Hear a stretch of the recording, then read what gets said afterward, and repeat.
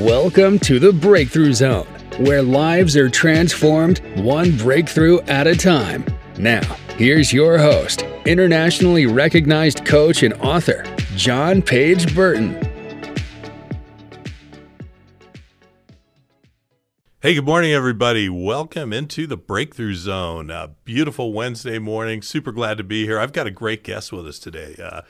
Travis LeDuc is a University of Arizona graduate with an MBA from the Eller College of Management. I mean, that's big time, folks.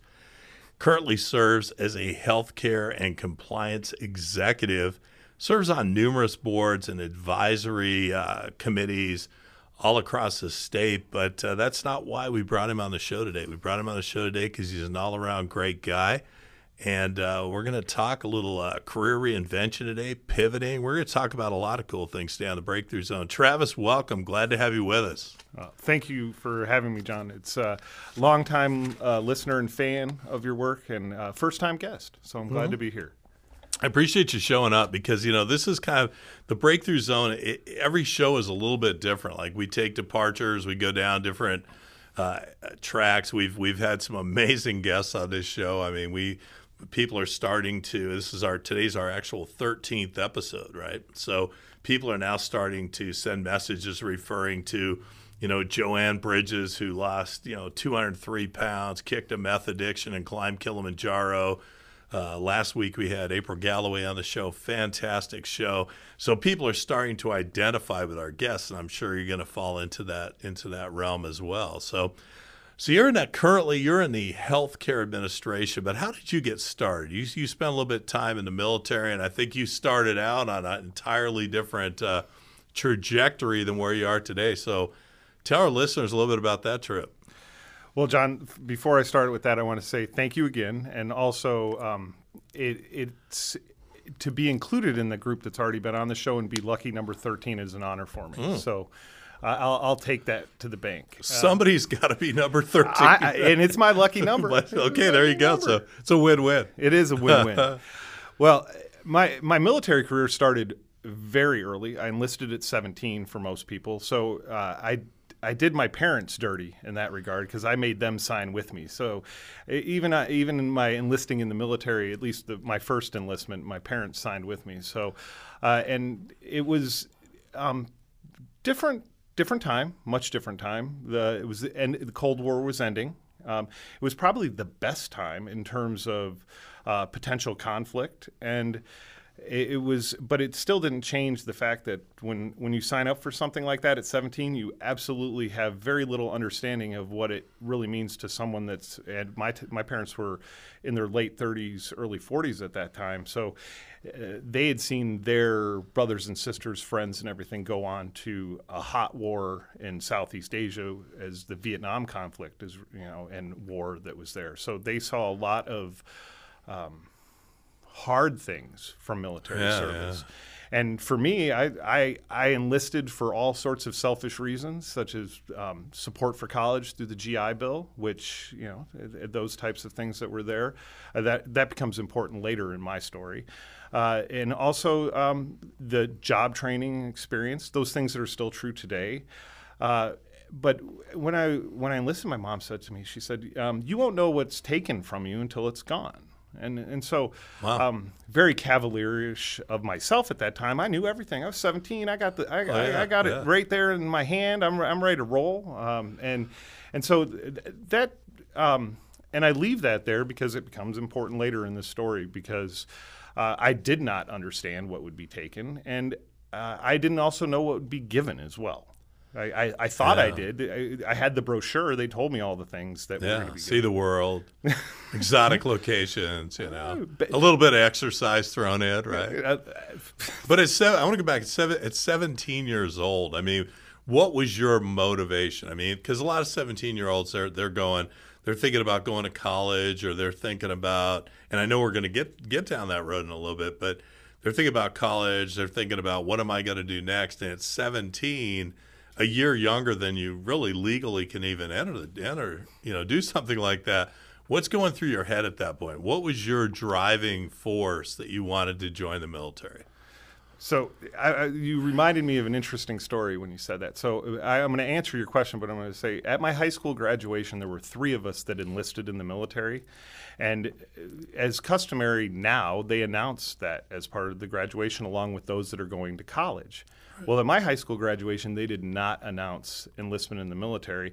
And I'm going to make up a number, but it was beyond 80% that there was college attendance for my graduating class. I graduated in 1994, and so that was, no matter where you were at that time, that was a significant amount of college attendance for a high school, but so much so that it was way different than any of my friends or colleagues. And there was definitely enlistments that happened afterwards, especially driven by September 11th, but it wasn't considered a smart thing to do, and that's why I emphasize that. But what drove me, I was raised by the greatest generation, and luckily so. I say lucky 13. There's about 13 adults that I credit raising me. That's so I can disperse the credit and the blame. So it's good. But what really drove me to military service was the things that I respected in my grandparents and those of the greatest generation that raised me. Right. They connected it to their military service. Yeah. So obviously you had a profound sense of duty. It was initially you felt like you wanted to follow in the footsteps of people that you really looked up to, and you wanted to make them proud. Absolutely, and also I had selfish reasons. I knew. As much as people are rushing to get to Arizona now, I was rushing to get out. It was time to go. We would refer to Southern Arizona as a black hole that would suck you back in. Yeah. And it's been true now later in my life. Sounds very familiar because my wife, who you know, she was the same thing at 18. She was like, I just don't know what I want to do. I just know I want to get the hell out of here. And she was growing up in this little town of like, I've been there. I mean, the post office and the town hall are 2 tough shits. I kid you not. I got a picture. It's crazy. But she wanted out, and she didn't know what she wanted to do, but she figured it, I'll figure it out. So she joined the Air Force.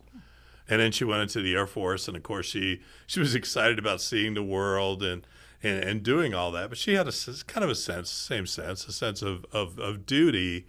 But it's interesting because it was the need to get out, and I'll figure it out in the military. Sounds like your story. Very, very close, and the story of a lot of service members. Yeah. You see, if you look at those numbers, a lot of us come from rural or outskirt areas. That was true for myself. Yeah. While I attended high school inside of the city, I grew up in a very rural, isolated area. I went to this school with the same 13 kids, kindergarten to 8th grade. So much different existence than most see now. Still exist in this country, but technology's made the world smaller. So it's you mentioned the see exotic places. I took full advantage of that when I was in the military. So and that delivered for me. That was one of the motivations, is to see other places and put myself in those situations. So I joke because when you recruited in the military, it's everything very selfish individual. But once you're in the military, it's all about the service, your unit. Those people that are next to you, those people that are in that vehicle, that aircraft, that foxhole with you, and stops very much being about yourself. Yeah, so I grew up at a military school. I went to military school when I was 12 till I was 18. So even at a young age, it was that same thing. It was duty.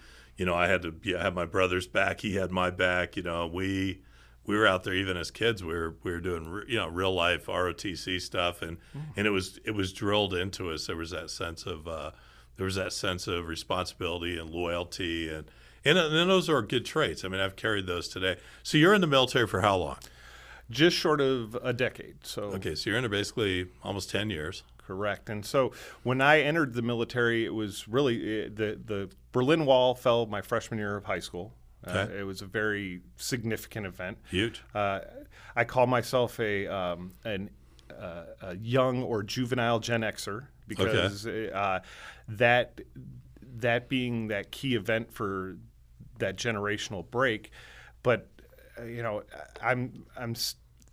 I'm entering the military at a time when the world is changing politically, and then I end up on the front lines of it. I ended up spending the majority of my military career in Europe, and I spent the majority of that time in Europe working on the front edges of what was going on as the world order was changing. And so before September 11th, even if you roll back, where my world changed was the Khobar Tower bombing. And we were actually training at that point and got notification that the Khobar Towers had been bombed, and then my world changed dramatically. And we went from 98 on, we were stopping bad guys. And so September 11th was devastating and everything else, but that the fight against terrorism, that was really for myself and the experience of those that were around me at that time, that was that kickoff point. Yeah. So by the time September 11th had hit, we had already been on that front line for almost 3 years. Wow. So wow. It's a different perspective. It's a whole different perspective. Absolutely. Yeah. You know, it's interesting, too, because I talk to a lot of people, and I have friends that are in the military. So when they leave the military, they talk about that period of feeling lost. So you leave the military, you've done your 10 years, you've seen the world, right? And now all of a sudden you come home. Did you go through that feeling of kind of lost feeling for a little bit, or were you different in that maybe you came out and you'd already kind of figured what your next moves were? What did that look like for you? Because obviously it's your first significant pivot, right?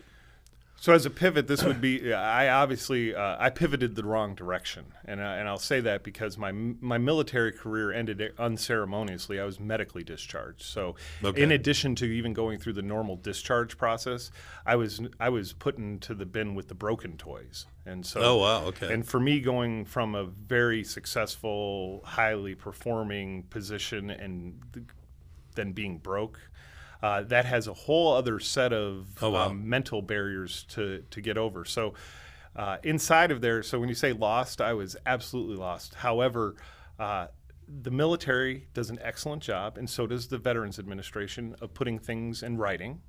And I'm a big fan of reading and enjoy it. And so I figured I better follow the example of the greatest generation and get in a safe space to figure out where I'm going. Okay. And so after kind of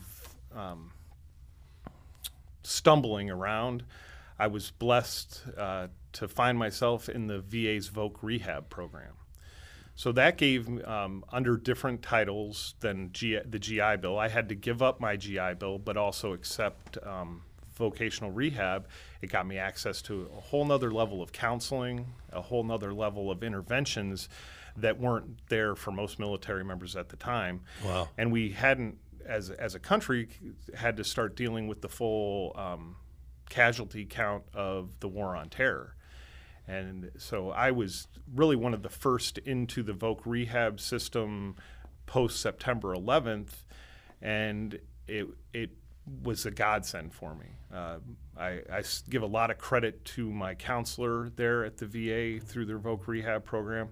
And I say this, and I share this story knowing that that's not the story for most veterans, that they don't find that counselor or they don't find that program.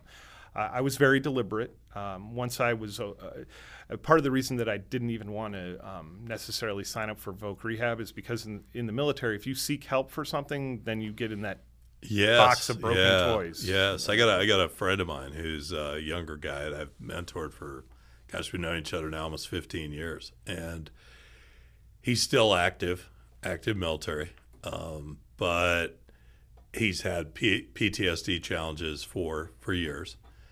But he's afraid to ask for help because you call it the box of broken toys. He's afraid to ask for help, yet he needs it.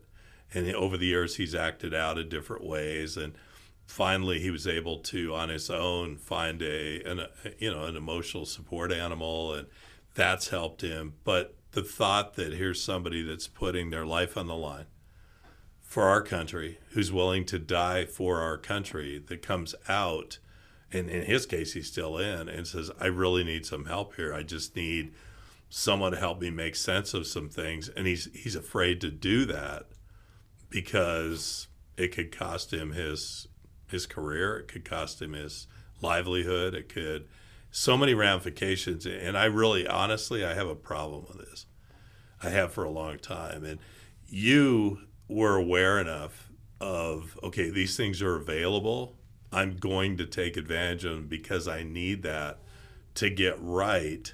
So that was really for you, that was a breakthrough moment where you said, I need to get some help here. And these people stepped up. And then what happened? Well, one of the breakthrough treatments that I was able to access is EMDR, and I don't know the acronym, and I maybe messed up the letters, but most people, when I spit out those four, if they have any exposure to it in terms of that PTSD or post-traumatic stress disorder or those types of interventions. And I even even still, I'm 20, almost 20 years removed from my military service, and I don't want to hang things on it. I don't want to self-diagnose or any of those things, but I am definitely not afraid to raise my hand for assistance at this point. Yeah. And I'm very blessed in the fact that I have a very strong family support network. Oh, yeah. But even then, I think that family support network and them kind of putting a barrier between me and post-military and saying, you need to get some help, was part of what helped get me there. But when I mentioned I followed the greatest generation, going to college post-military and having that time and space was probably the best mental health help that I had received. Because so you take advantage of the GI Bill. You're like, I did my 10 years. Right. And that's how I started. And then once I realized that I wasn't going to, I needed to take care of the head. You got the head squared away first. Yeah, take care of the head. Hard work's good. Hard work's fine, but first take care of your head. That's a Sublime lyric for my other Gen Xers. Yeah. But it was very important, and it led to me being able to help many more people. And I say that because even this week, not even a veteran, still an active duty member, reached out to me with concerns, and there's still that it's still omnipresent in the military. And I'm glad you're aware and upset of it, or upset about it in terms of there, but it has gotten so much better in terms of for what I know is available for veterans. And I mean, we fought 2 decades-long wars, so there's a significant demand. Well, I think there's an obligation. I mean, we're talking about people that are that are willing to put their life on the line. They come home, and in many cases, no fault of their own, they're broken because of the things that they've seen, and they just want help. I mean, and we owe it to them. Without a doubt, we owe it to them to get them that help, and to do it without shaming them and without labeling them and all the bullshit that we do as a society. I mean, I don't want to spend, a lot of time on this, but I think it's really important. I mean, we all know that, I have another friend of mine who did 3 tours in Vietnam, goes to the VA to get a knee replacement. That seemed like a pretty good deal. He goes in, gets his knee replacement. Everything's fine for a while. And then things start not being fine. And so he goes, and he has the resources, so he goes to the doctor that does all the knee surgeries for the Phoenix Suns. And the doctor comes out and says, I've got some good news and some bad news. So my friend says, well, what's the good news? He goes, I can fix the damage. And he said, well, what's the bad news? He said, they put a 30-year-old knee in you. That's the VA. For some. Right? And this is somebody who has the resources to go to the Phoenix Suns doctor, but he trusted the system. So when I hear those kind of stories, it makes me angry, because I know we can do better. We have to do better. And not everybody is going to be in the conscious space that you were to go, I'm going to take advantage of this because I need to. It's available. I'm going to force the issue. You shouldn't have to force the issue. I'm glad you did. Yeah. Well, thank you. And I'm glad that you and other taxpayers have supported my recovery from those situations. Right. But I'll move. So to we're our going to pivot. move Yeah, on. we're going to move on to our pivot. pivot, and there's a couple pivots here because Yeah. remember I still had the world figured out. I'm in my 20s. I'm finishing up college. Kicking ass, and you know how to use a gun. Yeah, all right. and the world's lining up. The economy's rolling. I'm excited for the opportunity. I'm about to finish a business degree, and I'm working with one of the longest standing and largest financial institutions in the world, Citigroup. I'm part of a group and class that's going to be what they called the Do All Financial Private Banker Advisor. You name it. I was trained on every type of financial system that they had. I spent a ton of time in training. And my first day on the floor taking active clients, Bear Stearns Folds. I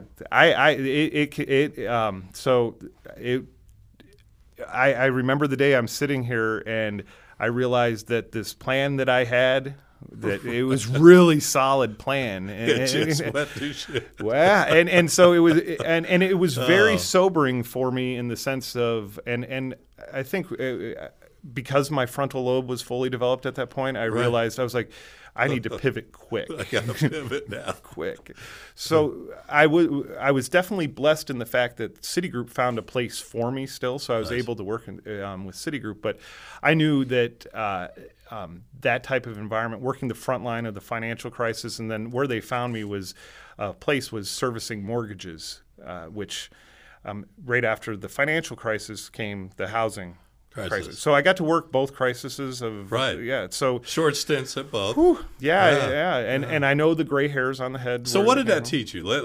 Because I'm a big believer, and we talk on the show all the time about when one door opens, it doesn't mean that you failed. It just means that wasn't the right time. So what did you take away from that? I mean, it's kind of a failure, I guess, in a way. It's not your fault, but it's got to feel like, shit, I put a lot of time and effort into this. Bear Stearns Folds, my first day. Right. They send me over here. The housing market crashes. Is there a party that's going, maybe this isn't the financial services industry, may not be where the universe wants me to go? I think after the housing crisis, really, that was, and I even made when I was in school for my graduate school, I said to somebody, I think I might go into banking, and I turned around and looked behind me, and I was like, no, absolutely not. Don't do that. But yes, what did it teach me? It taught me and reinforced that flexibility. And because my military career, I intended to retire at 37. Part of the reason I enlisted at 17 is to make sure I could retire at 37. Well, that plan didn't work out. And then I planned on doing 5 to 10 years in the financial services industry and then leaving. Well, that plan didn't work out either. So I tapped back into. So I started looking, and this is how I decided. I needed to do something that had an international business feel, but was focused on a cause or a outcome that I could throw myself behind. Because, and it's really what it forced me to take that long look inside of myself, and also be able to support my family and the things and the things that I enjoy and like doing. But you have a flexible mindset, right? Because absolutely. We have people that have the fixed mindset. They go, oh crap, what now? What am I going to do?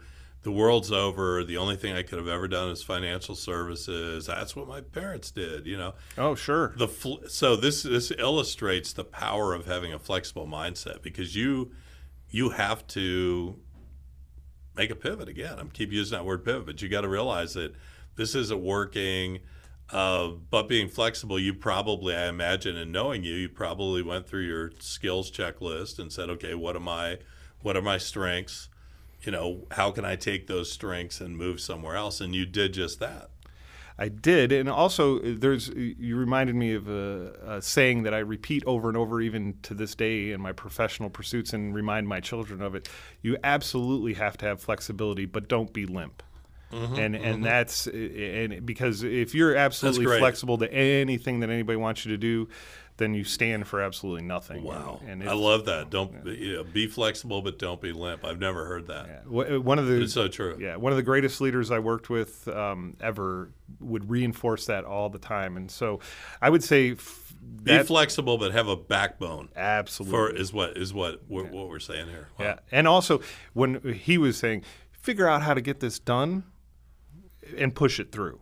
Okay. And that's where don't be limp is that you're going to run into so many things that you can either go over, under, or through, but you can't get through them if you're limp. And so when you're talking about going over, under, and through, this goes back to your military, right? Your military training, and so much of your military training, you have a backbone. You're rigid to a point, but you have to be flexible. You have to be able to make decisions quickly, right? Correct. And I would love to say that it was all the military, but I have to give credit back to those 13 people that raised me, especially the ones that with that background, because that's where those seeds were initially planted. And perfect. Yeah. So and the military reinforces those items because it's an operational requirement. Right. Because I can't turn to the person left or right of me and do their job for them. I have to have full faith that they're going to go forward. Yeah, absolutely. So in terms of doing that assessment, I really looked. I said, I'm gonna pretend that I have never had a job before, and this is at a time where the employment industry was figuring out how to use the internet. As funny as that sounds. Wow. So there was the rise of the electronic resume, and then also the electronic sorter of your resume, and those tools were just coming through. And I submitted 74 resumes and applications before I got one call, because also the economy was melting down as well. So I was fighting those headwinds, and ironically enough, when I left, there are still people that I worked with at Citigroup who told me that back then how much they disliked what they were doing, and still tell me today that they dislike what they're doing, that are still working there. And I don't fault them for that, but that's that fixed mindset. That's my market, right? So in the career reinvention space where I spend a lot of my time, I have those people. I run across them, and they've been doing something for 20, 30 years sometimes, and they absolutely hate it. It just sucks them dry, but they justify doing it. It's because it's that fixed mindset. They go, well, but I had to get my kids through school, and so finally I say to people when they come to me, I say, okay, all those excuses are out of the way. All those avoidance strategies are out of the way. Now, what is it that you want to do? And in a lot of cases, we're talking people in their 50s that I'm the first person that's ever given them permission to dream. To say, okay, what do you want to do? You've told me how freaking miserable you are. What is it that you want to do, right? And it's crazy how many people, and what you're talking about, that are out there that are just, they're miserable, and they're not willing to. You have to be willing to pivot. You have to be willing to make a change, or else your life is going to stay the exact same. No one said you shouldn't keep working hard or keep working towards those goals. But find something you're passionate about, right? Like, this is where we're going with this, right? You said, okay, I have these skills. I have this great, support system, these 13 people. I have my military training. The financial industry is obviously not working. It's not my calling. But I want to get out, and I want to start working for something that's maybe a little bit bigger than myself. Is that? I would frame it as I was looking for a problem I wanted to solve. Okay, fair enough. And a problem I wanted to solve. Wow. And it led me to an industry and opportunity that into early childhood, and working for the state of Arizona with the Thanatham Nation, and it really, when I mentioned that international business feel and everything else, it really opened the door to a completely different industry. I never thought that I would spend any time inside of early childhood. And the problem I was trying to solve was one that I faced when I left the military. I was a single father of two beautiful children that required childcare. Well, while you're in the military, and this is the other part about the military where it kind of handicaps you for the real world, you just take your packet to wherever you need to go, and then they give you whatever you need. Or as described by some of my veteran friends, it's like, I just want to get in the line, do what I'm supposed to told, and go home. Or do what I'm supposed to do and go home. Right. And the civilian world doesn't really do that. No. Yeah. No. And the civilian world, you have to churn on your own water. You Yeah. have to pay your own power bill, those types of things. Like I said, I delayed the onset of full adulthood for a full decade, and it was part of that experience because they take care of those things to ensure your mind is focused on whatever mission you have, and that those supports absolutely need to be there. But it doesn't make you an effective adult in the real world when you Right. have to take care of that stuff yourself. So when I went to go get childcare for my children, and very, very kind, she says, "Oh, that's so sweet. You should have registered for our program when you knew you were going to have her." Which is funny because I said back to her, I was like, "Well, that's funny since I didn't even live in this country when I had her." So it opened my eyes to the accessibility to things. Even if you have the means, all the other things, it doesn't mean that those services are going to be there for you. Correct. Yeah. And so child care being one of those key things, and it's a topical subject right now, given that the system really got gutted, and a lot of systems got gutted because of the pandemic. But the reality of it is if you're going to work and have children, there needs to be care, or we need to reimagine what the workspace looks like. Yeah, You know? because there are so many people in that. COVID, obviously no one saw that coming, but it changed. No, I'm going to stop you. We all saw it coming. We just didn't know when it was going to get here. Well, okay, fair enough. Fair enough. Okay. There you go. But there's, daycare centers. Everything shut down. Everything came home. Parents now had to work and, be the daycare provider and be accountable to their boss and be accountable to everything else that goes with being a homeowner and all of these things. So how have you seen that? Because you're in this business, you're in the trenches, and Right, but back to why did I pivot that way? It was a problem that I had, yeah, and I knew how difficult it was for me and what You a wanted to barrier it was, solve it. and I wanted to solve it. And once I got into the industry and was able to make strides and help support the things that I knew were going to help change it, because really you can have as much money as you want, but if there's not someone that you trust to leave your children with, it doesn't matter what it doesn't costs. matter. It doesn't No, matter. not So at all. that and approaching it from a systems and knowing that there's not just one piece or part that's going to be able to operate without the entire system. So when the system collapsed and they pulled the rug out from under it, and we could just say whether it's childcare or just pick the industry at this point. Exactly. Yeah. Yeah. And to this, I blame the greatest generation because they had all these kids and didn't, I had all these kids, all these boomers, and didn't really have a plan for them on this side of it. Yeah. They wanted to have kids, but we didn't know what the long-term plan was going to be like. It's interesting you said that. I had this problem, and I was looking for a way to solve it. And that is what is the actual, success guiding principle. I know you and I both read a lot of Ray Dalio's, Absolutely. work, but it's in the entrepreneurial world, the person who makes the money or the person who has the most successful business is that person who can solve the most problems. The most value you can bring to an organization is to be a problem solver. So how have you done that? You've identified this problem. So how are you working towards solving this? Well, I have to say that this problem I left.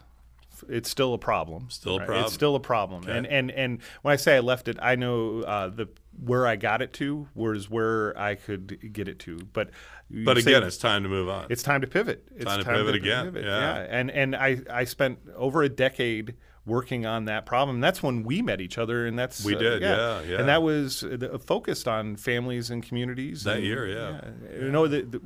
So it brought people into my world, such as yourself, and all I entered into was to solve that issue or make it better, make it a better situation. Yeah. So when it was time for me to pivot again, and there's all sorts of signs, right? we call them dinosaurs. You start people. They go. You remember if that unless that's a compensated factor in your industry, you should probably look for a new chair. And that would be a pivot sign. So when I started getting that feeling, and it's the way we've always done it. That's another one. If you start hearing that more than maybe we should run. Yes, pivot quickly. Fast. Yeah. Right. Accelerated pivot. Right. So at the same time that this was coming up, and I'd also gotten to, I'd completed my MBA at the time. So once you add those skill sets to your quiver, you should not stay in the same position or organization. I highly recommend for anyone that obtains additional training skills that intend to move on after that. And I know that that's contrary to what they say in terms of making investments as an organization. Sure. But the reality of it is that and the military does an excellent job. Once you get promoted, you're probably getting PCS orders shortly after that. A permanent change of station. Right. But for this pivot for myself, I approached it the same way, and I want to say thank you to my loving, beautiful wife who gave me 3 years of pivot time, because I told her as I transition, I can be selective. I can be a picky into what I want to do, but I knew I wanted to be in healthcare, and at the same time that this was happening. Instead of trying to find childcare, trying to find elder care and long-term care and supports for my both grandmother and mother. And back to that, well, you can have all the means, but if there's not the professionals it's not available. Right. So knowing that the long-term care industry has very similar problems to the early childhood industry that I was able to help support and solve, that I knew that this was going to be a place where I could add value to solving these problems, and have had some very good initial success. I'm 1 month away from 3 years since that pivot, and you pivoted right into COVID. I remember having these conversations, right? So you have to be thinking, oh my God, the financial services, are we having a repeat? Because you come into this new position and almost immediately, I remember you and I had the conversation about you guys were doing disaster planning, knowing what potentially was going to come, and then everybody went home, and you're all working from home, and so you had to be flexible. You had to summon every bit of leadership skills you have, flexibility, patience, all of this stuff, because you go right into this position, and then it's COVID for the next 2 years. And still here. Sure. And if we rewind this tape, remember, military, September 11th, banking and finance, financial and housing crisis. Right, yeah. And when I transitioned into early childhood, the initiative that supported First Things First, the organization that I work with, went right onto the ballot. So if you see me going towards an industry, know that the chaos will ensue shortly. Will come. I just accepted it as, but also it was. It was absolutely the right place, right time, and best place for me to serve. All of the training that I've had up to that point, whether it be military, whether it be through my own education at the University of Arizona. That's right. Right? Bear down. Go Cats. All right. Yeah, we're looking forward to a good football, basketball season, and all of those other Wildcat athletes providing additional national championship banners. We are a basketball school. We're basketball, baseball. If it involves any type of athletic competition, we're in it. I know I have friends that listen to this show to play down at the U of A, so I don't want to get slapped around too much. I'm optimistic that we're going to turn the football team around. But so now we're getting into that where I put kind of hot seat moments here on the breakthrough zone. But so right off the top of your head, biggest breakthrough moment in your life so far? That no matter how hard I worked, if you are in a narcissistic personal relationship or one with an employer, you will never be able to fix it through your own hard work. The only way that you'll be able to fix that relationship is to end it. You have to go. Yeah. And it's kind of crazy because you were talking a minute ago. I thought in the entrepreneurial world. So I'm coming up on 20 years in the coaching professional development industry. And I found myself, in the last 6 months, just completely turning everything and going like in a different direction, because much like the people that are staying in the same place and they're bitching, but they're not moving, that's where I got to a point where it's like there was certain work I was doing that I just would dread those calls. And I knew that I'm going to go coach through these contracts, but then when it's done, because I just find that this career reinvention space is just fascinating to me, because there's so many people out there that are, we're going to change, we're going to grow, and we're going to reinvent ourselves numerous times. Look how many times in 20 years you've had to reinvent, right? So if people are adverse to reinvention, averse to, getting outside of their comfort zone, it's going to be tough.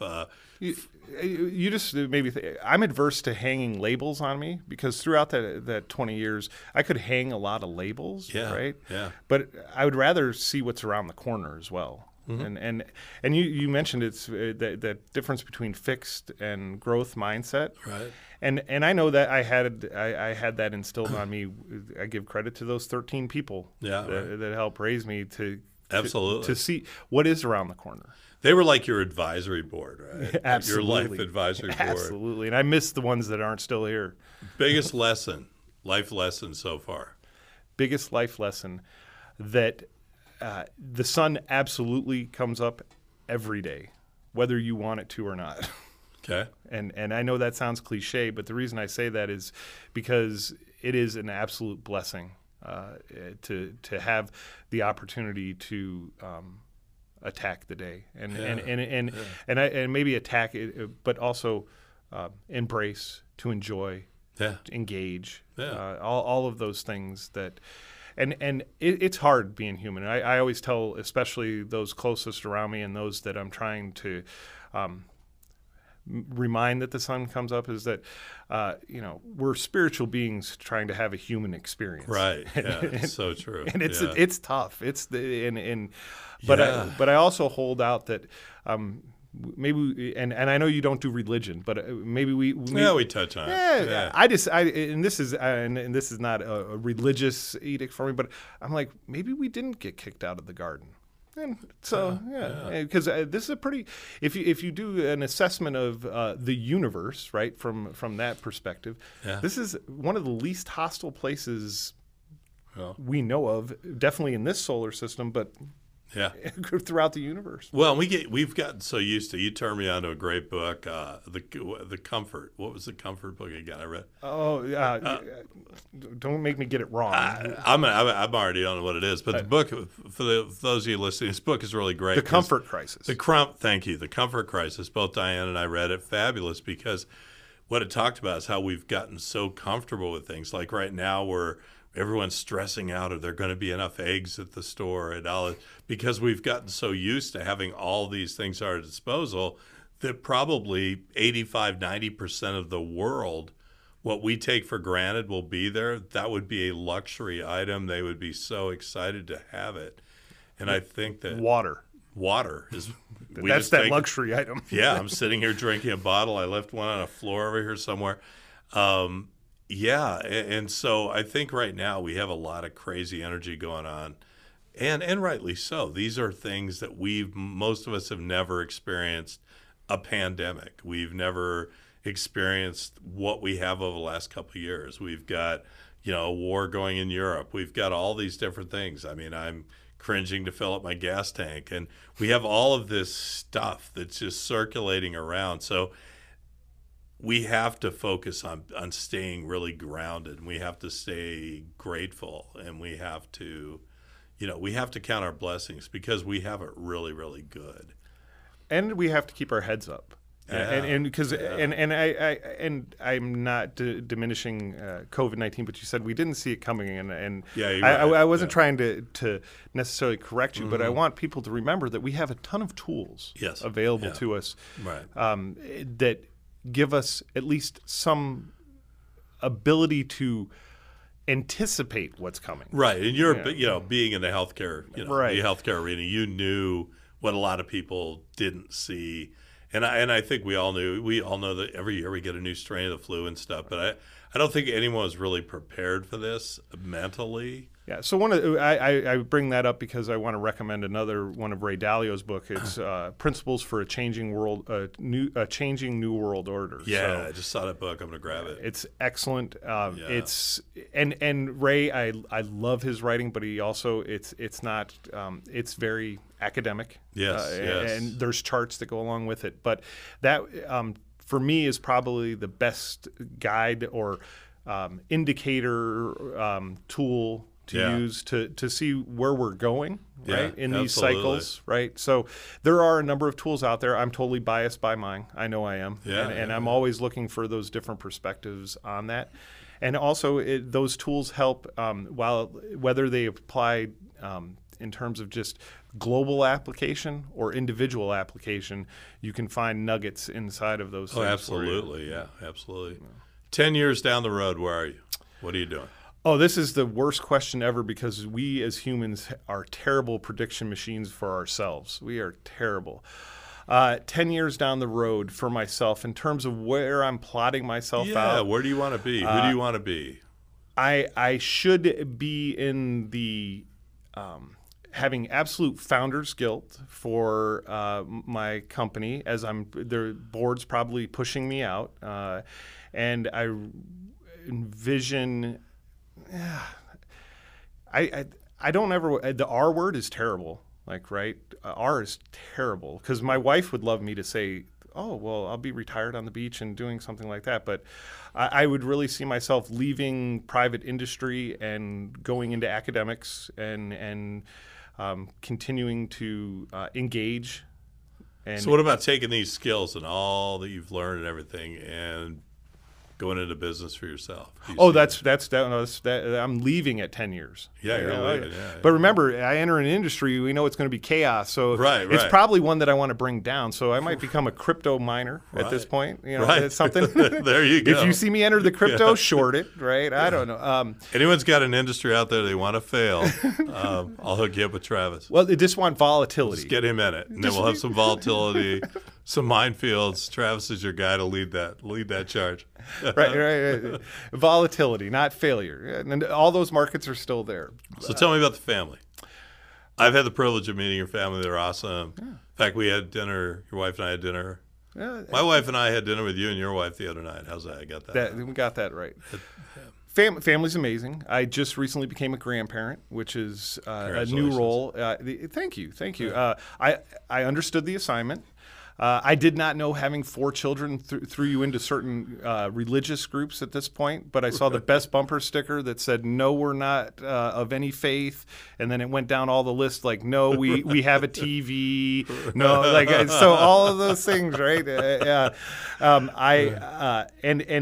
I was really motivated by having children because it's been very successful for me. I had my oldest, and I do not recommend this, but it definitely worked for me. I had my oldest at 20, and I had my youngest at 37. And so that has really continued to help motivate me and keep me relevant. I have now children, both my own and grand, born in 4 decades. Yeah. So at some point, one of them is going to do just fine and be able to take care of dad or grandpa. That's the retirement plan, isn't it? Didn't you see that with the Genworth Financial? It came at the end. Yeah.